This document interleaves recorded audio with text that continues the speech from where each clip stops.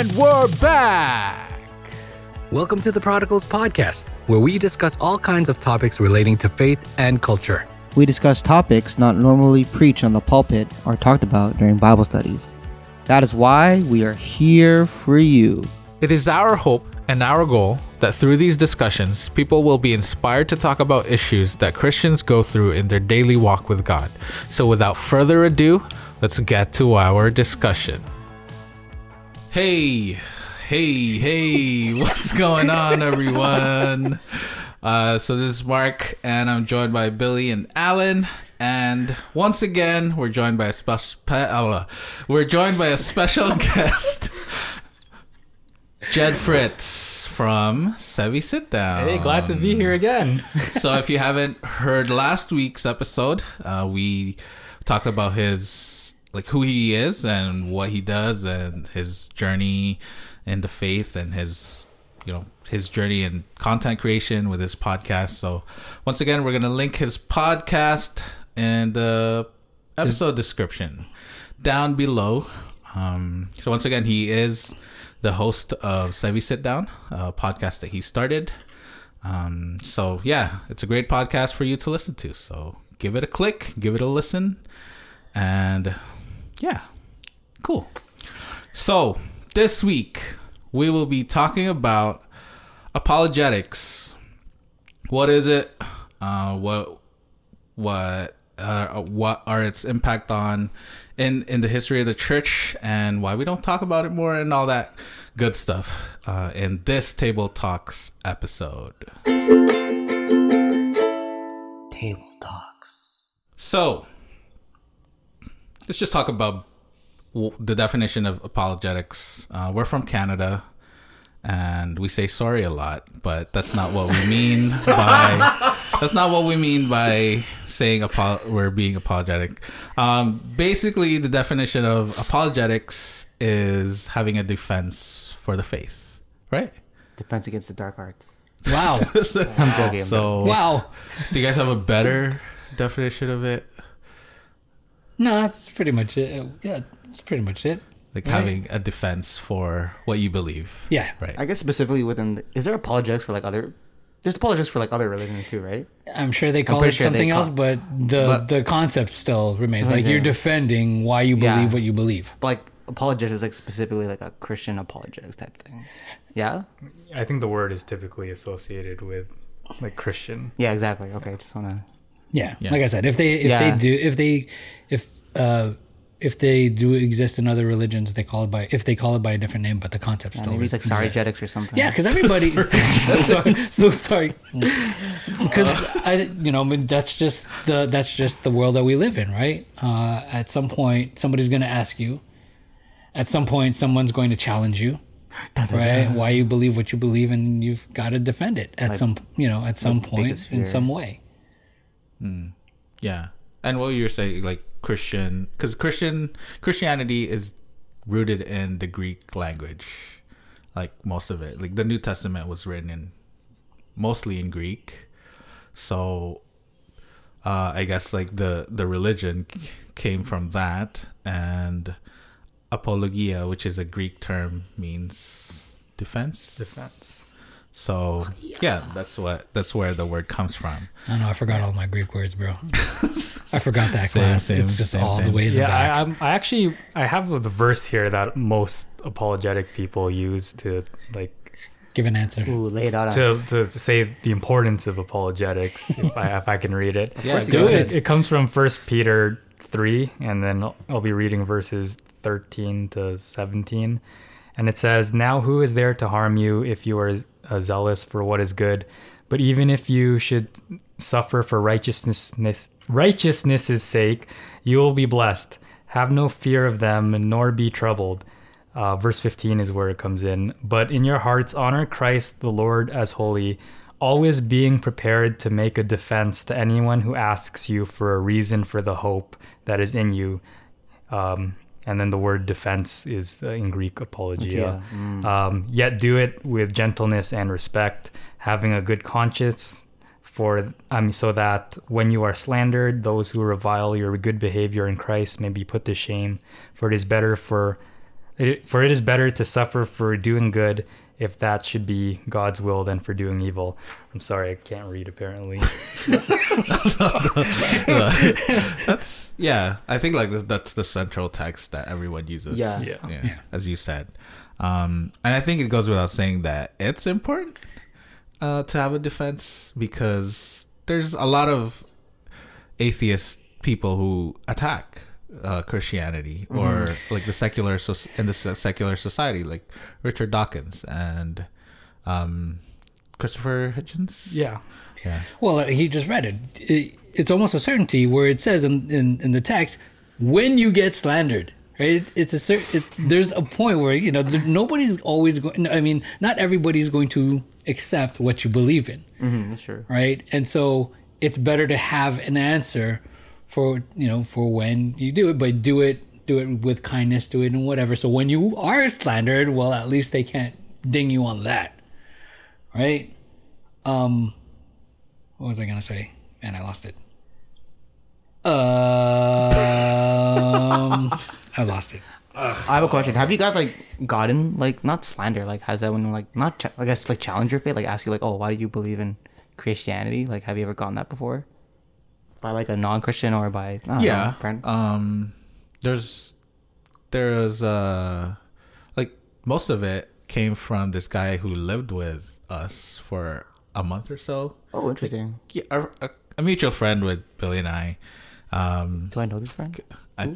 You know, but he lived with us, and he's more of a like a spiritual mystic kind of guy. Oh yes, I remember. And I think he goes into like universalist or what's the other term? What's that other?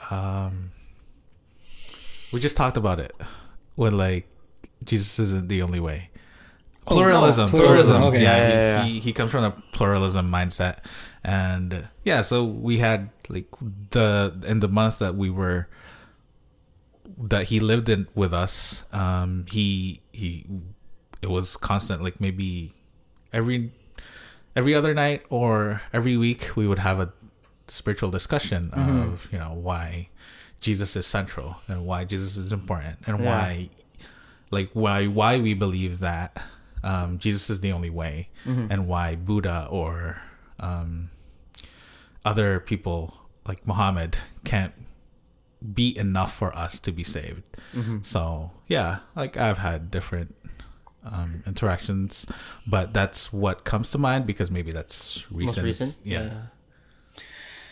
I remember what I was going to say. It's important for the apologetics not only to give a defense for other, you know, to somebody else that's questioning.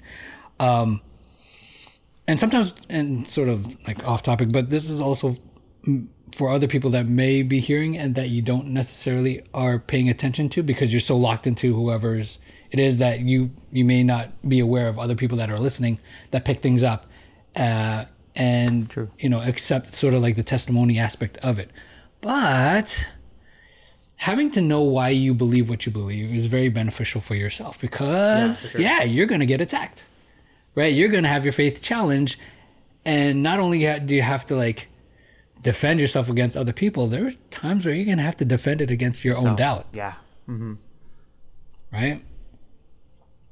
Nice. All right, back to your question. Sorry. What's my question We're again? gonna splice it. Do you guys have any experience? Yeah, experience like has someone like really challenged your faith before, or like, you know, someone curious or? Oh man, I can only think of. Ted has apparently. Ted. I can only think of one, and like, sorry if you didn't listen to my testimony last episode, but I was saying that like, my coming to Jesus kind of had two parts. The first part was like realizing it led to the best possible life, and then the second aspect was it being grounded in truth. And when I was still in that first aspect of thinking it led to the best possible life, somebody asked me, be like, well, how do you know it's true versus the other religions? And then I was kind of like, I'm so embarrassed. I gave the answer like, you just have to have faith. Just so It's the tried and true method. Just the default. There's a classic, man. There's a classic. You just have to believe it. that's so embarrassing. But if you ask Beginner me level. if you ask Beginner me level apology. yeah Apologetics. if you asked me when I was at least in that second part where it being grounded in truth, Yeah. that would have been better. But like that's the one that comes to mind. So I did not enough. have a good defense. It's okay. It was your most honest defense in that moment of where you were in your faith. Yeah, yeah. We all get those. It's okay. the fallback, man. It's the fallback. It's the things that you've been hearing for your entire life, Yeah, that's true. right? I agree. That's what you talk about. So when somebody asks you, you go back to your default. Yeah. You just have to have faith. It's beginner level, Right? man. It's good though. Well, that's the thing, though. I mean, because our beliefs are, it's there's a certain element of you have to take things without, the hardcore tangible evidence that's out there. Because if there was, it wouldn't be faith; it'd be science, right? If you could have, the data to back it up. Right. But because there's a separation between us and God, our world and his and that realm, right? There are some things that we just can't quantify. And so, yes, there's some things you just have to believe and take on by faith. So yeah, your answer wasn't wrong. It's just for some people, that's just not good enough. Yeah, that's true. Yeah. And it'll never be good enough for some. Right? Yeah. But in your defense, though, I thought I was defending him. no, but like, I forgot who said this, but nothing in this world,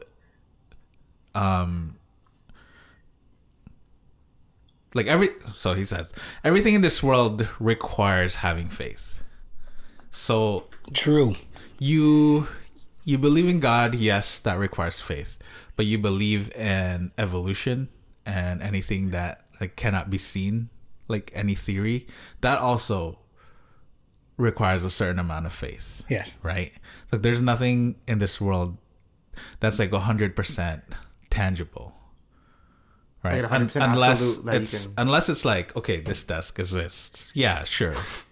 I have, like, you don't need to have faith to say that this desk exists, but going back into like science, that the theories that we can't really see, they're just theories now, right? Like the evolution or whatever. It requires for those people a certain amount of faith to believe. Yeah. They just don't see that, but yeah. Well, I love I love the notion that somebody can take evolution, the Big Bang, and all that stuff, right, and say definitively it's fact.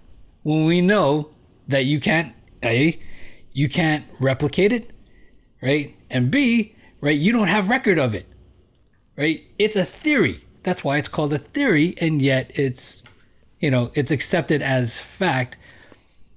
But come on, it's a belief system. Right. Yeah.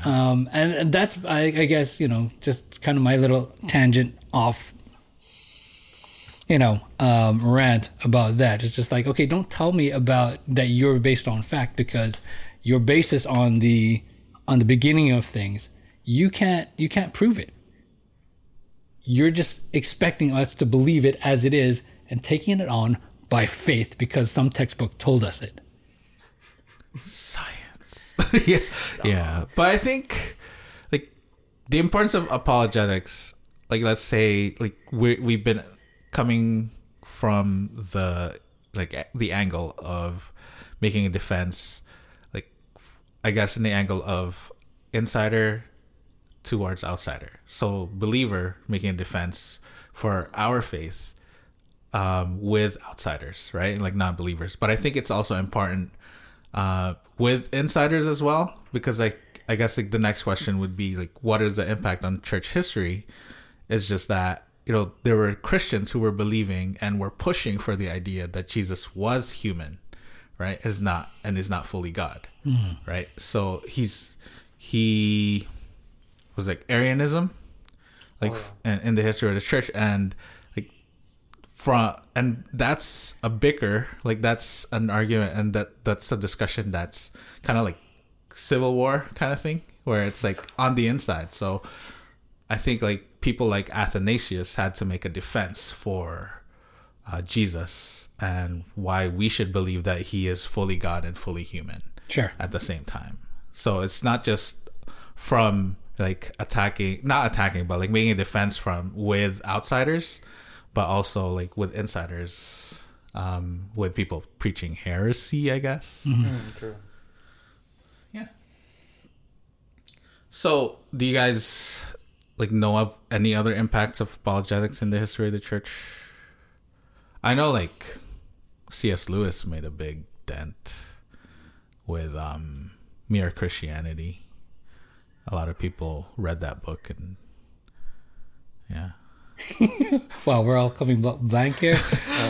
I mean, I like the stuff that Lee Strobel put out, right? For his case for Christ, his case for grace, his case for faith. You know, taking a more logical approach to why believe, why you believe, right? And I think that whether it's Christian or outside of Christianity, you know, we have this misconception that faith and logic and even science can't coexist, right?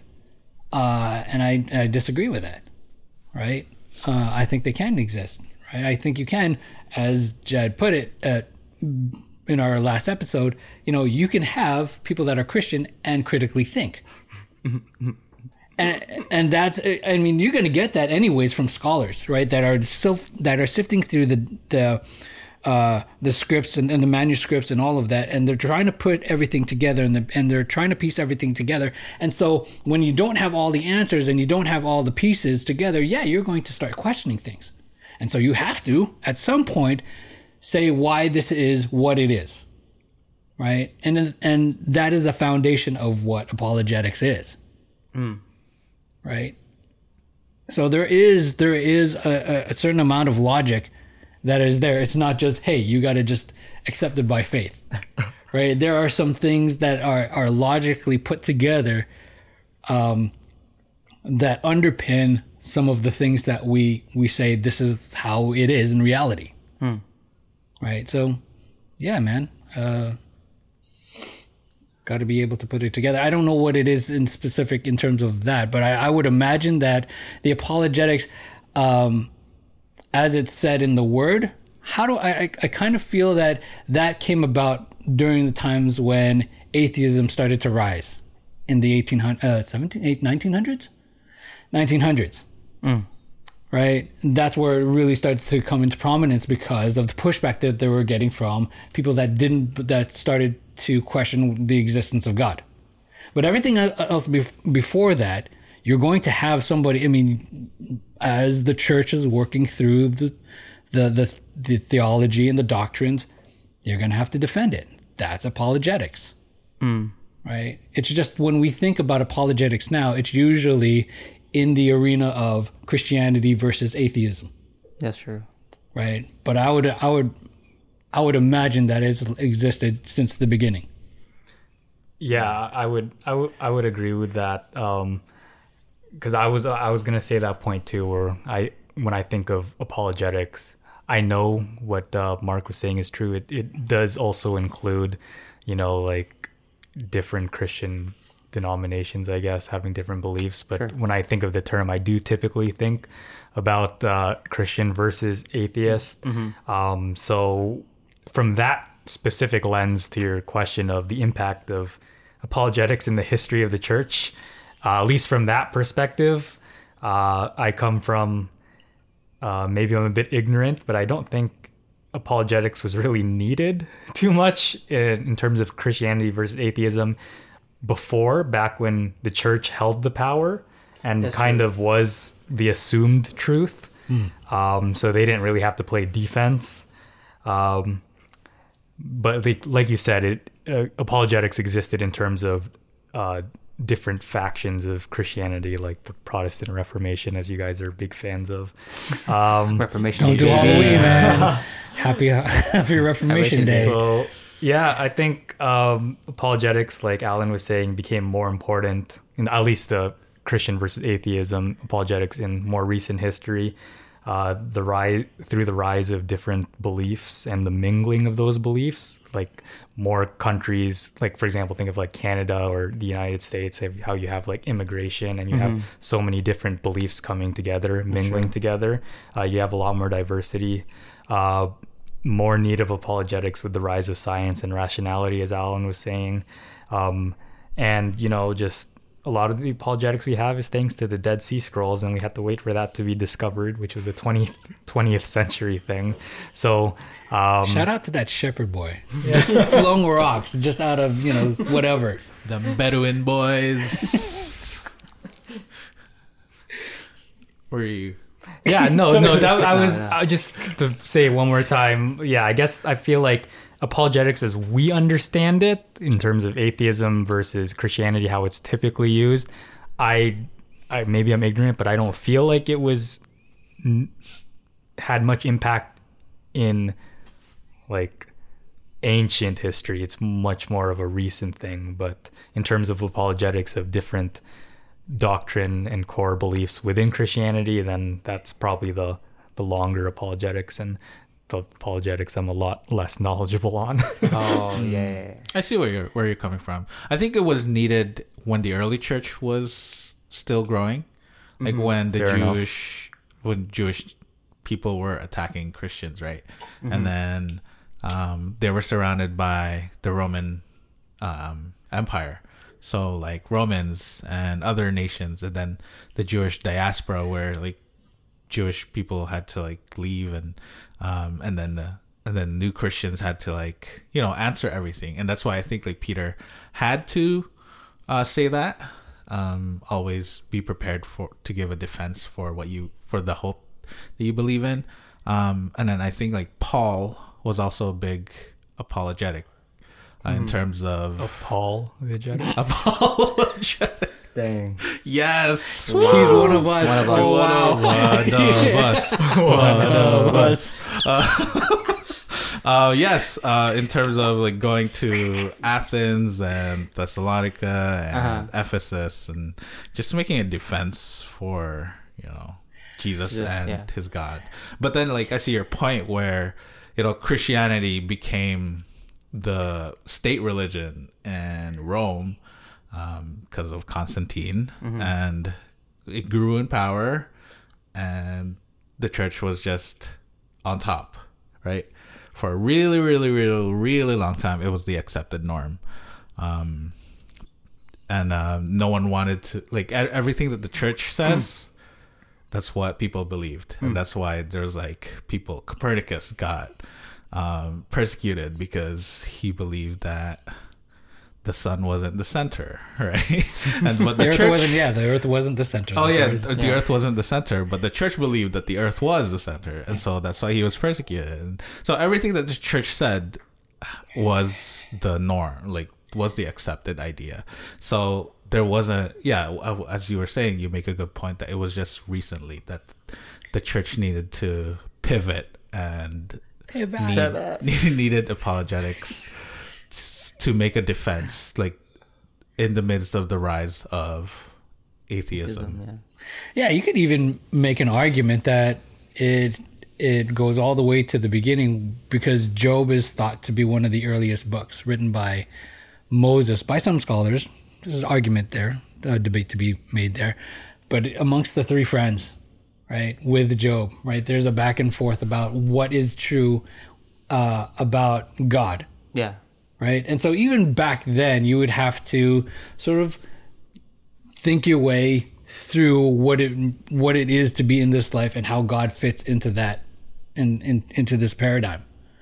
Right. And so, yeah, it seems that it was pushed to the forefront when we were when we started to go on the defensive, because science started to jump in and question and stuff. This is a major tangent that's completely unrelated. Hey man, that's how we roll. That's exactly what we do.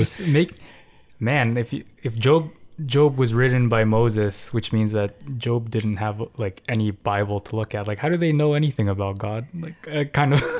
Just by the oral traditions. Just by oral traditions. Traditions by then, but he just kind of wrote it out, right? But some scholars keep going with a tangent, is that some scholars theorize that while there's some that says Job is really just, a story, some would argue, or some would say that it's actually a real story that's an antediluvian story, meaning a story that happened before the flood.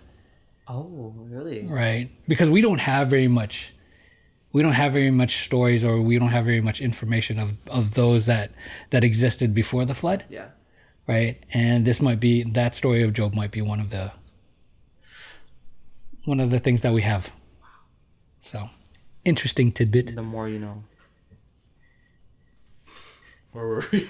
Wow, it's really tangent. So, Tangent complete. Okay, so tangent completed.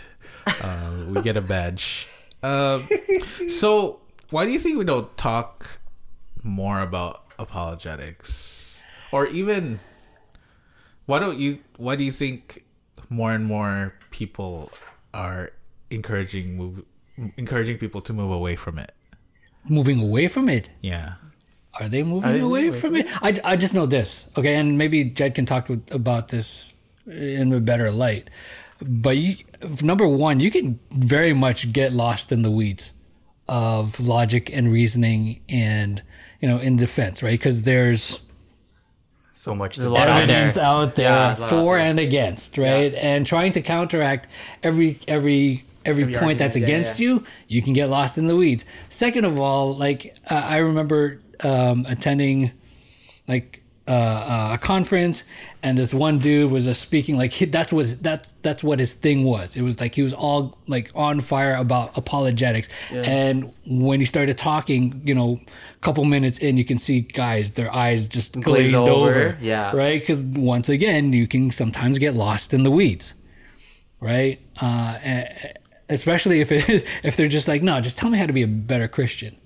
Right, but when he's coming from, hey, I've lived through, some hardcore debates and had to fight off and fend off my faith, against professors and whatever that's been attacking what I believe in, right? And so he's coming from one, and then everybody else is just like, so how can I have a better prayer life? I mean, I feel like I'm that type of Christian. I feel like the everyday Christian where I didn't think I needed apologetics in my life because, I always felt like, oh yeah, I believe in Jesus. I think my faith is good enough. But then, I think I heard I watched Case for Christ, and I'm like, wow, I should know more about my faith and have my faith grounded in something, right? Because before, I guess, I think for, the everyday Christian who's going to church, they're okay with where they're at in their faith, right? With what they believe in. And they've completely accepted, and they have a holy trust in God and who he is and what Jesus has done. But I think it's important, I think Jet agrees with this, it's important to have critically thinking Christians where their faith is based in something and has substance to it. Because for me, I definitely was that type of Christian before apologetics. I mean, I'm not the whole, I feel like before I used to be I hear apologetics and my eyes glaze over because I'm just it's not it's not me. It's not something that really entertains my mind. But I think I've come to a place where I know it's important in defending my faith and knowing and having my faith be grounded and have something, be grounded in something, rather than just have faith. Yeah. I mean, Mark, to go back to your question, why don't we talk more about apologetics? I think apologetics is talked about, but from what I see, it's mainly done by Sunday churches, Sunday going churches, and not really much by Adventism. At least that's my perspective of things. It's because we're too busy defending our own beliefs. Yeah. So I was that's exactly what I was gonna say. So I was gonna say from the rest of Christianity. Yeah. I was exactly gonna make that point. So there are two levels to this question. I see one is, why is it not talked about enough in general? And then the second one is, why is it not talked enough by Adventists? And so for why is not talked about enough in general, I feel like there might not be a mass interest. Like you guys were saying, it's just something that people glaze over. They just want to be the everyday Christian. How can I improve my prayer life? That kind of stuff. I think maybe I could be wrong, but my perspective is that there's more of a market for feelings-based Christianity. And That's true. there's a market and the market mainly caters to the idea of grace and saved by faith, which I believe is important, but not necessarily like knowledge and apologetics. And the market mainly caters to the effect of Christianity rather than the origins.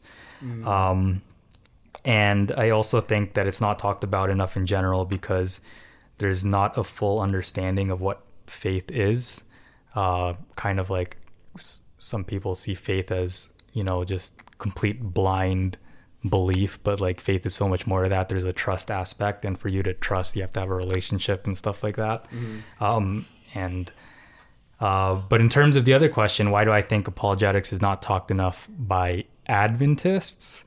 I feel like you guys are saying Adventists are already the black sheep of the Protestant evangelical Christian world. That for years, man. So apologetics and core Christianity beliefs is something that we Adventists share with other Christian denominations. So meanwhile, Adventists take pride in their unique doctrines like the Sabbath and the sanctuary, 1844, Ellen White. Ellen White's not a doctrine, sorry. But like stuff like that. And for some people it is. It's so they're busy defending or doing apologetics for that rather than like the general Christian apologetics. So I don't think it's talked about enough by Adventists because of that, which I think is really unfortunate because if you listen to my testimony or just in general, I feel like it's an essential foundation and it's so important to the faith.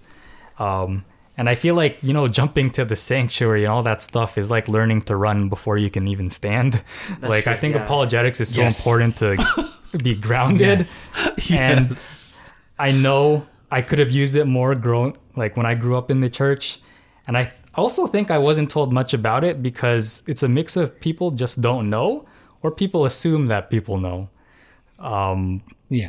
That's true. So yeah, I think, and to your other question, Mark, why do I feel like more and more people are encouraged to move away from it? I'm not sure I 100% agree with that question, but if I were to answer that question, I would in agreement, I would say maybe it's partly because of the slippery slope of faith, where you kind of begin thinking that knowledge is the most important thing. But as we know, the Bible says that it's not necessarily about knowledge, it's about devotion and service, because even the demons and the devil know that apologetics is true, but they're not going to be saved. And the other aspect of why I think people are moving away from it potentially is that...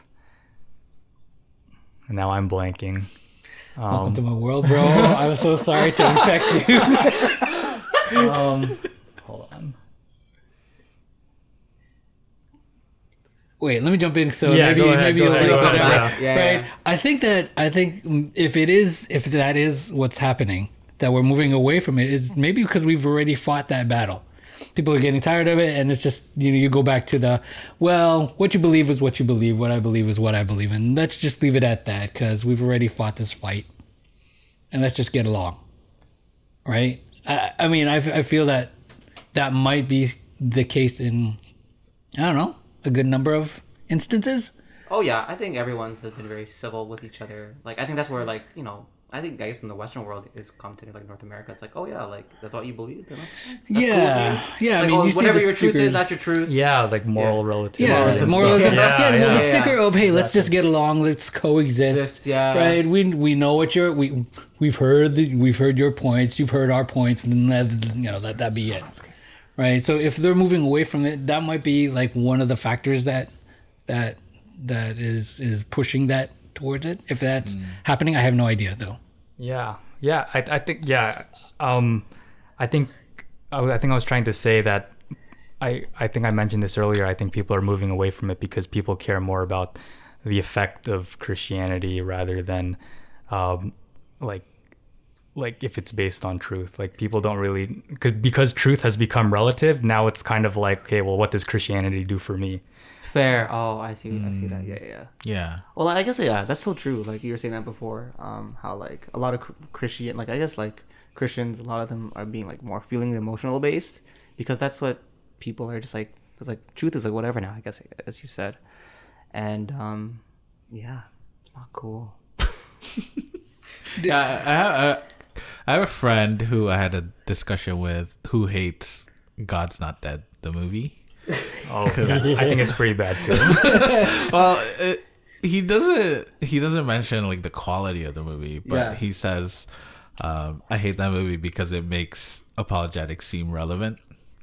But Seem relevant? Shots fired. Yeah, seem relevant. Oh. Yeah.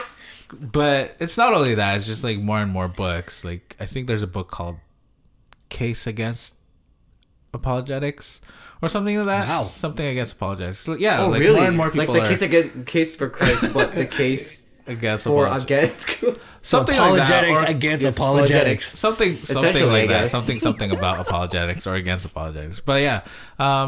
Wait, from I a think- Christian perspective? Yeah, from a Christian got it. perspective. And I think like one of my professors in the Philippines, I think gave the idea that because Christianity is moving away from debates and more into relationship, they tend to disregard apologetics because we regard apologetics as, purely debate based. Sure. Rather than having winning people through Christ's love or through relationships, I guess. Right. Which I could agree with. I think I was like, when I think about it, like I think it really depends on the person of why apologetics is important to them, because I feel like there's like people who there's like an intellectual barrier that they need to get over, or need these like intellectual questions answered to help them ease their way into Christianity, where other people, they don't need that. And I think that's the relational part where like people against apologetics. But I think for those people, they can enrich their faith with apologetics. So I think like apologetics can be used like in some sort of way, but it just like depends on, I guess, where this person's coming from in terms of like their faith journey, and where do they need it most importantly in their faith walk, in their faith journey. Sure. And just to, I guess, further that point, as I said earlier, that apologetics can be very useful for not only defending your faith against other sort of attacks from the outside, but also from the inside. Sure. Right? To quell some of the doubts that you may have, but also to make sense of things. Right? Because we don't, you have to put it together. Right? You've got things here in Sabbath school, Sunday school, whatever, that you've learned throughout your entire years. Right? Bits and pieces that you've picked up in sermons, and now you've got to put it all together, right? And I was saying in our conversation, that's where systematic theology comes in, right? You got to put it all together, because some people there's a comfort level that people have in terms of how much it makes sense. Yeah, I agree with you. Yeah, that's right, and it'll differ between other people, and so it may, for some, it extends to the point where, okay, how does this fit in the outside world, and can I defend it? Right? Does it make sense when our faith principles clash with or interact with, the empirical world of, university, of science, of whatever that is? Mm-hmm. Can you reconcile certain things? Right? And are there certain aspects that is out there that is being talked about, being pushed forward by people that don't believe in Christianity? Can I defend it enough to say, okay, I don't have an answer for you, but I'm okay with not having to deal with that? Does that make sense? Like, there's almost like I'm putting out my borders. If you want to fight over there on that, sure, go ahead. That's not important to me, because what's important to me is what's in my barriers, what's in my perimeter. I need this so that my faith can be intact. I can go to sleep at night saying this makes sense to me, and I'm okay with believing this. Does that make Yeah, Does I that feel make that. sense? No, it makes complete sense. Like going back, I mean, piggybacking on what both you, Alan, and Billy said, of like in terms of my, at least speaking for myself, for my testimony, the relationship aspect is kind of what made me become a Christian. But I feel like the apologetics aspect is a big reason why I'm staying a Christian, because I'm able to, I have that foundation. I have that barrier when I go to sleep being like, okay, what if something better comes along that has a better effect on my life? But like, okay, well, but this is grounded in truth. Yeah, fair. So I think both aspects are important. Yeah, and like you were saying, I think some people need the intellectual side more than others, and some people don't. I would like to say that I need the intellectual side more than others, but And that's That's totally okay, fine. and that's the thing. That's okay. Like when we think about like all these old church members, like the elderly church members in church. Like I feel like, oh, I actually know. Maybe I'm just assuming, but I'm just assuming at this point. Not maybe, you are. I am assuming at this point. But I feel like these are people who like through experience and like I guess they grew up in a life where Christianity was in power, and then that's what they grew up. That was their whole truth. But that's all that they needed. That's all that they needed. Whatever, like Jesus is Lord. Jesus died on the cross, and he died for being, and that's enough for them, right? And I guess like in this culture that we're living in, I feel like for me myself, I need that a little bit more of apologetics, where I need all that. I need that evidence, that something that's like solid, concrete, and that's grounded in truth. That makes me feel safe when I go to bed, knowing that I'll be a Christian tomorrow. Right, because you don't want to go back. I mean, because I think there are some Christians that would have trouble going to sleep, if we're going to keep going with the analogy. I love that if we're going analogy. back to sleep at night and tossing and turning because I don't have an answer for carbon dating. Fair. Yeah, Right? yeah. Mm-hmm. And so if there's no answer there, and then you start, it's the crack in the armor, right? That starts to pick away at your faith, right? And some people will need that in order to sort of safeguard what you believe. And going back to sort of like if we're moving away from it, as I've said, or as I've quoted on our podcast, my professor says, "Hey, nobody was ever argued into the kingdom of God." Yeah. Right. Meaning, in other words, to say that, hey, you can argue, you can debate, you can whatever, but in the end, right, your point is not, even if you win the debate, they're not gonna like it, right? Especially if you lose, right? What's going to draw them to them is the love that we have for one another, the Christ-like nature that we exhibit, right, and the Holy Spirit working on somebody's heart. Yeah, 100% agree. Because as much as I like thinking I think more intellectually, like in my testimony, it was the relationship aspect that got me. So. But I mean, the thing is, though, some people need to be able to have the intellectual sort of foundation there to be open to those relationships. Exactly. Yeah. So they all work together.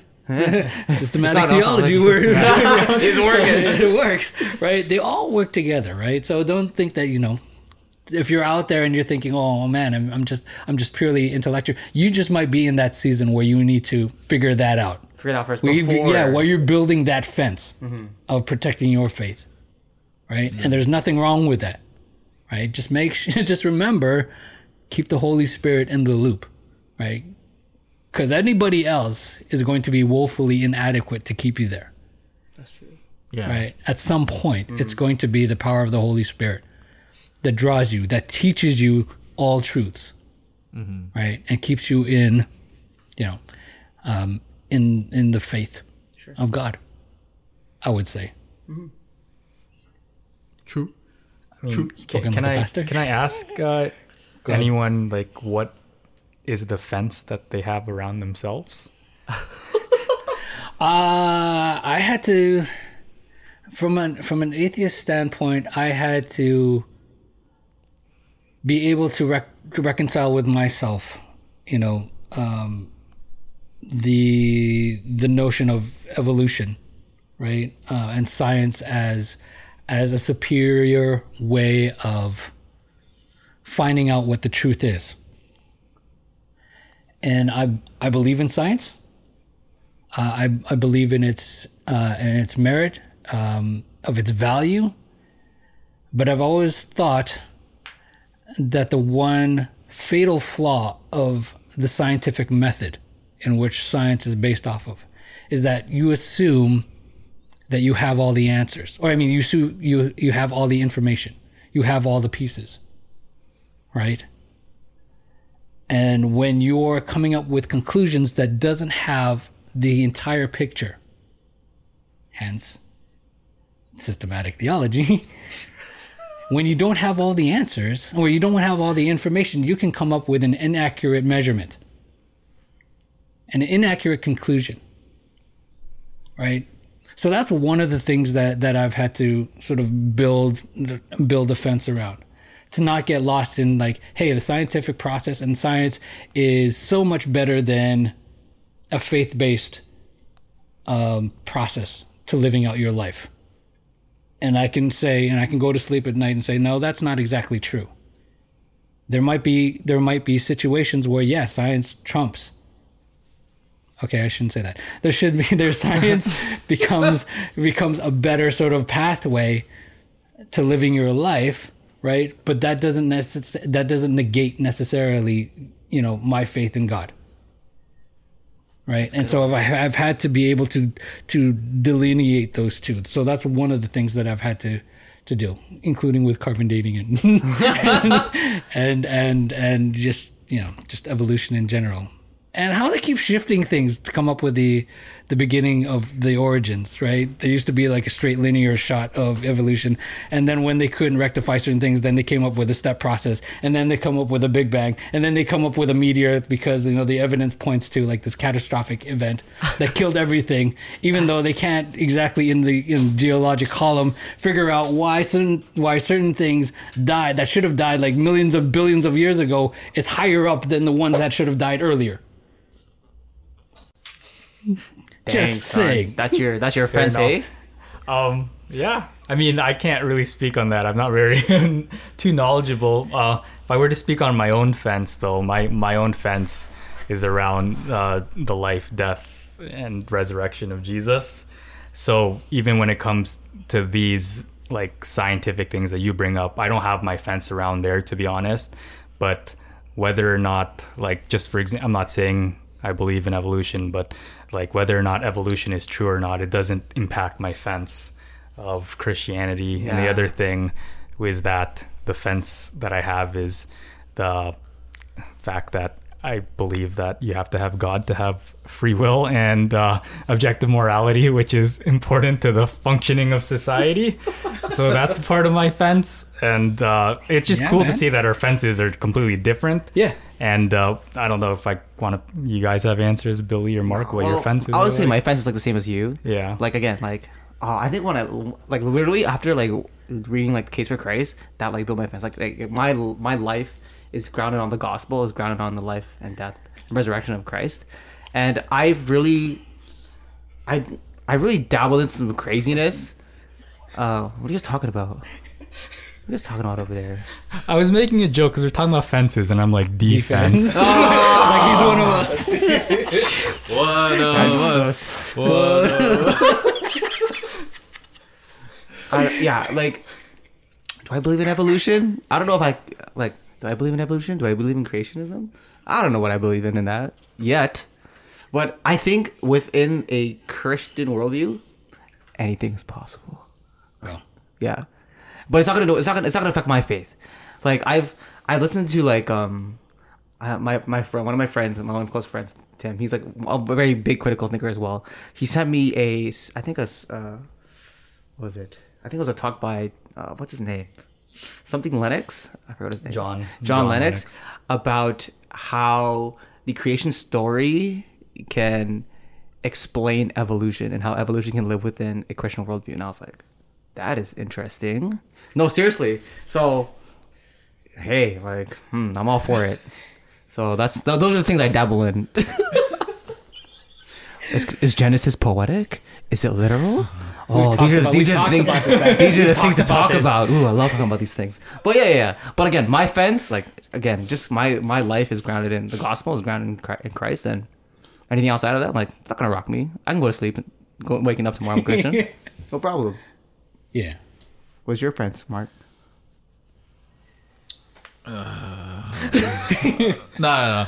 My fence would be, I guess, more experiential than, I guess, what do you, like, it would be more to say that I've experienced God in my life in terms of tangible ways. Yeah. So, it's just when I was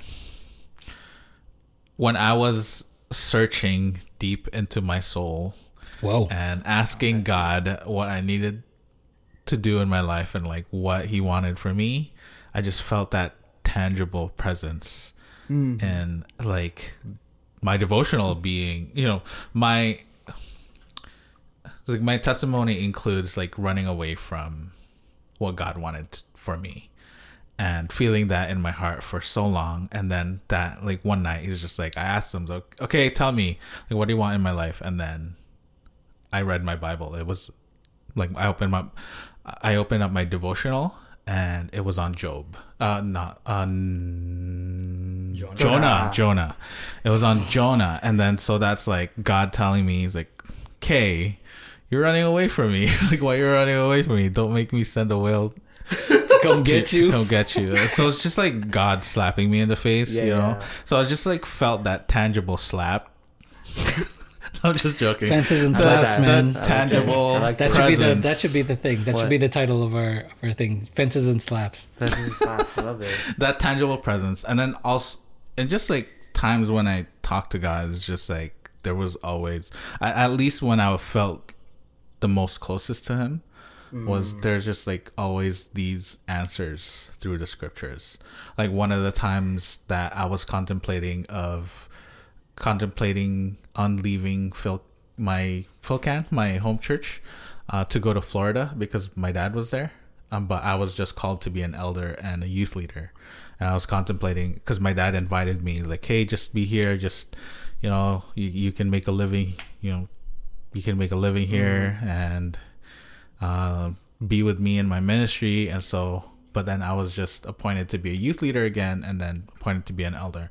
And then I was like really contemplating on leaving. And then in one of the first elders meetings is that like we opened up the Bible, and then it was Paul speaking to Timothy about, the randomest thing, like the randomest statement by Paul to Timothy is like, I urged you to stay in Ephesus because that's where, so Paul was stating something like, and then that spoke like that, God used that in my life to speak into my heart that you should be like, I should be staying in Toronto. Like a lightning bolt. Toronto, Canada. I didn't listen. Oh, And okay. Never mind. About that I lightning bolt. I made my way towards the States, Oh yeah. and I got sent back, Oh, and wait. they took my fingerprints. I was not allowed to go back in the States unless I Like had, a lightning bolt. unless I had some papers saying that I wasn't gonna jump ship to the U.S. Wow. That's a nice whale. That's a nice whale. That's a nice whale there. And so for a huge, like a long while, there were like they gave me a hard time going to when I was trying to cross the border. over. I needed papers. I needed all these like receipts, rental receipts, phone plans, just to say that I still have connections to Canada, that I wouldn't jump. So I was just like like those times when God talked to me, I believe that. And couple that with the gospel and how that made a difference in my life, like Jesus's love for me, and also my wife's stories about God speaking to her too, that I was gonna be her husband, even though Prophetess. though we weren't even talking at that point, and how scared she was because she didn't like me so much. But I thank God that he was. Not anymore. I thank Jesus that he was my wingman. Amen. So just those things that told me that God exists. Even though intellectually, like I'm still growing into that, into that soldier, like the kingdom soldier, where like I can give a defense right on the spot, like intellectually, and making those arguments and all that. It's like I'm still growing in that, but for me, the fence that I have around me to be able to sleep at night is those tangible experiences with God. There you go. And I was thinking of another reason why we might be pulling away from it is because, number one, we've got the internet, right? In our phones. Yeah. But the notion that, hey, there are other people that know this stuff. They've got that. They're there, and eventually, maybe you'll need them one at some point. But just to know that somebody's out there that has dealt with it, that has the answers for that, maybe I don't need to delve into that right now, right? And so, okay, hey, let me just work on my own whatever. So that might be also another reason, because as we were saying, there are levels, there's degrees or how far our fences go, right? And that'll fluctuate between people. And so while some people will need to have their to live in sort of just the spiritual aspect of their relationship, some of us need to delve in, take a foot over to the empirical science realm, the other religions, and to be able to sort of like reconcile why this is where I am, right? And some will take a couple of steps out. Some may just take one step out. Some just says, no, I'm good. I'm going to stick here. And that's okay. That's okay. Because we're a body, right? Not everybody's going to be the same. That's true. Right? Not in roles, not in tasks, not in our faith journey. Amen. True. And that's okay. Thanks, body of Christ. Thanks, body of Christ. Appreciate that.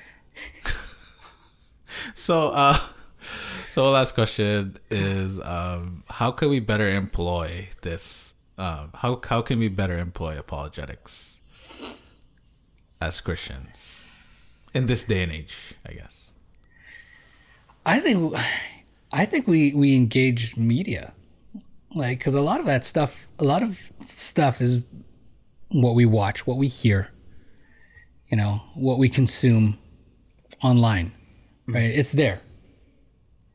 And so engage that, talk about it, right? Deal with that. And I think the closer you are to going to post-secondary, it's that much more important. Because if that's where the stronghold of atheism or other sort of religious thought, beliefs are coming to meld in, right? That's where the closer you get to that, the more you have to prepare our young people getting into that arena, stepping into that arena. That's where you got to go, right? Yeah. Funny you said that, because there's a report that the things that children watch, like movies and TV shows, have more impact than school and church in shaping their worldview. Ooh, okay. So my child's gonna be watching Case for Christ the movie. God's Not Dead. Superbook. Yeah, Superbook. VeggieTales. I'll be watching their whole life. I'm not watching anything else. All of that. Oh, you watching secular TV? Not in my house.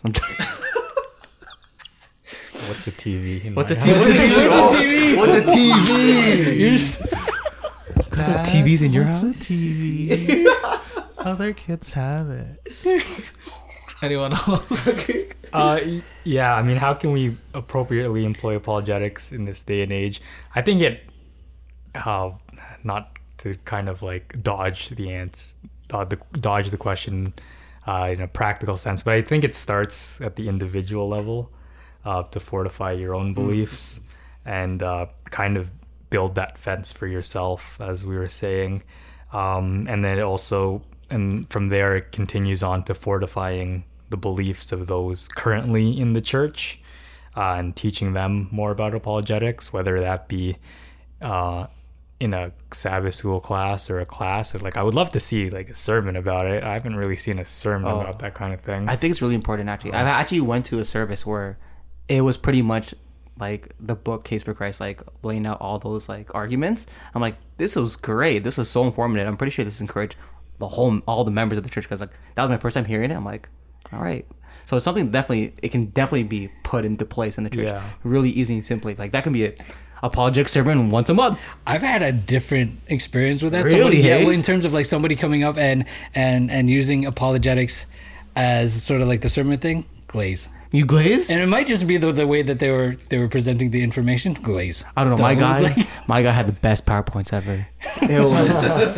Maybe that was that, but like Maybe, but glaze. Like, do you think it's realistic to imply it early in, like, I guess, like, early Christian, not like Sabbath school, Sunday school type energy? I don't think so. stuff? I mean, you just have Like, to how take early? it. I think you have to make it digestible. Exactly. Is it realistic? How can we make it digestible? And that's why I think you go to media.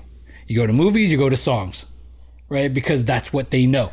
God's not. Okay, so how do you make a song? That's what's in Tell your- me us apologetic. How do you make a song apologetic? No, I'm I'm just just saying, curious. like, I'm just curious. God's I'm not dead. You should- No, but I'm saying not come out in song, but I'm saying that the songs that are out there that talks about certain belief systems that are different than Fair. from what our own is. That's where you engage it as. Yeah. And if you want to come up with an apologetic song, go ahead, man. But I ain't singing it, so because I don't know how to carry that tune.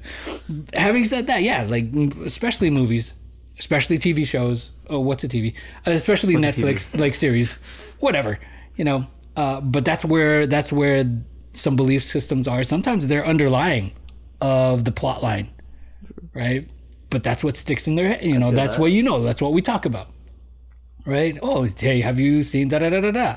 Like, that's crazy that this character did da da da da da. We talk about it all the time, right? It intersects our lives, and yet, there are underpinning theologies and belief systems that that run counter to Christianity and its beliefs, right? And so sometimes we'll just like, it's just it's easier for us to like sort of push it aside. Even with my kids, it's like, don't worry, that's just make believe. It's just a show. It's just a cartoon, right? And for some people, and I would like to say for a lot of us, we take that approach. We don't take it that seriously because it's just entertainment.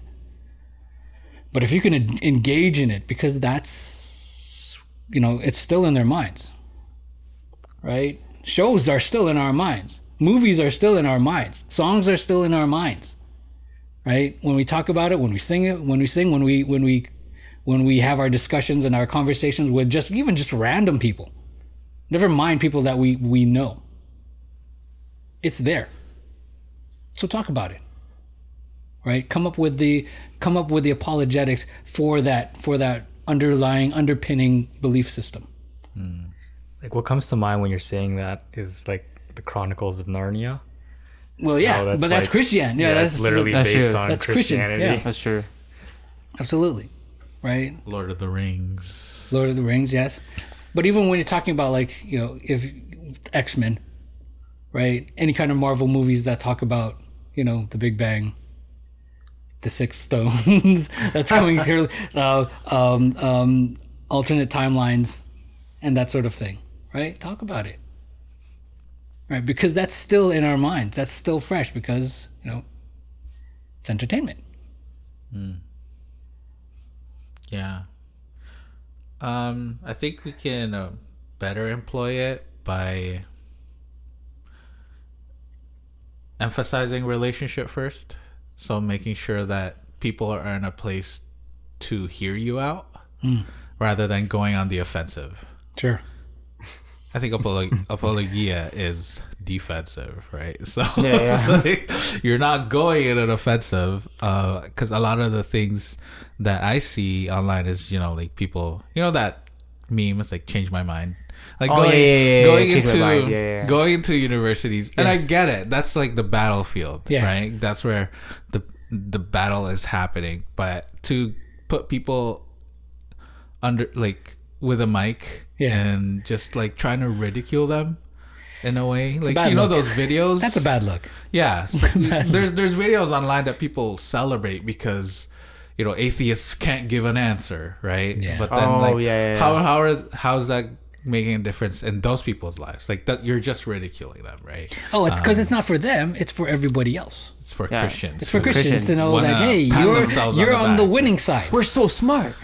Right. So I think like employing relationship is definitely the way to go. And when you are in a place where people are ready to hear you out, or you're in a place where you're ready to make a defense, then you plant seeds of conversations, right? And you plant those seeds of the gospel and Jesus's existence, and hopefully you can have a healthy discourse with people who are not believing yet. Yeah. And make sure that your life is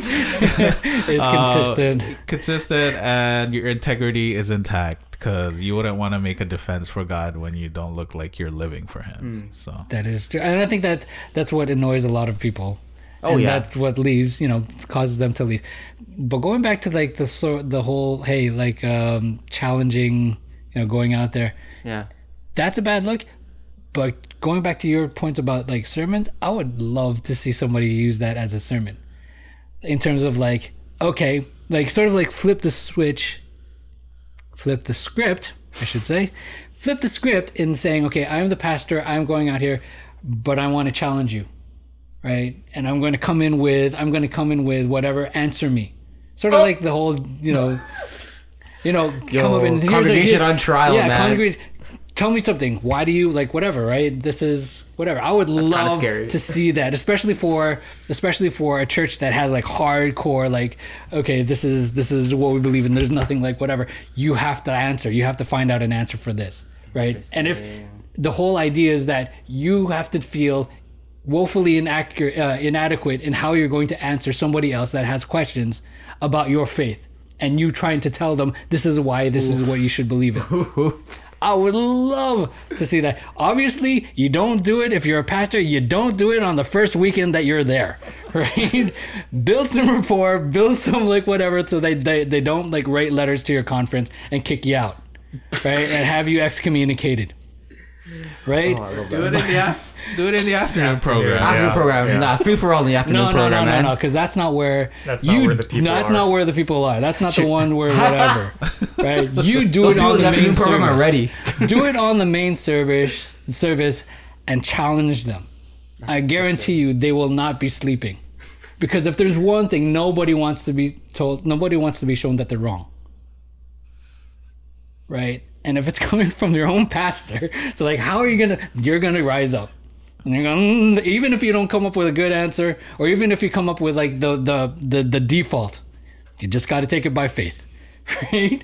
You have to find an answer. True.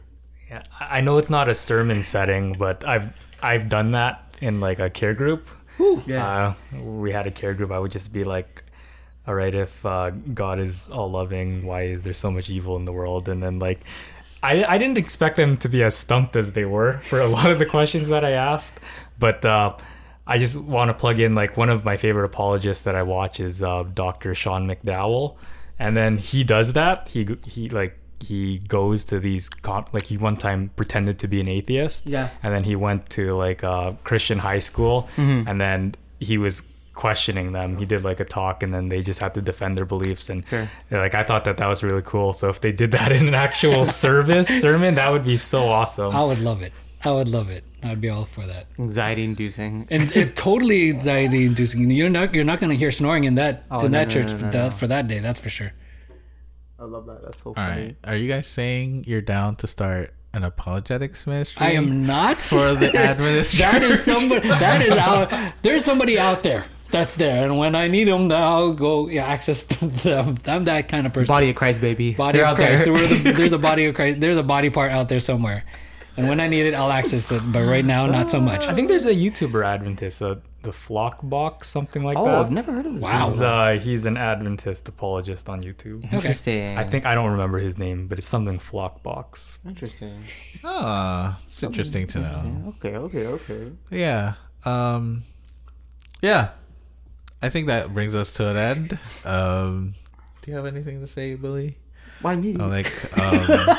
Close us off, what Billy. we can do Bring it home. appropriately employ apologetics in this day and age. All right, there's a need for a TikTok apologetics account. Ooh. Okay, that's all I have to say. 30-second apologetic arguments. There you go. Done. There's some. Oh, exactly. See, there's. But I don't know of any Adventists doing it. Just do it on Snapchat, so it's there for like 24 hours, and then it goes away. It's too easy. It's too easy. All right, if you're a pastor and you're thinking about doing that sermon, Just don't do it on your first week. Just don't do it on your first week, man. but yeah, definitely apologetics has its own special place in the Christian faith.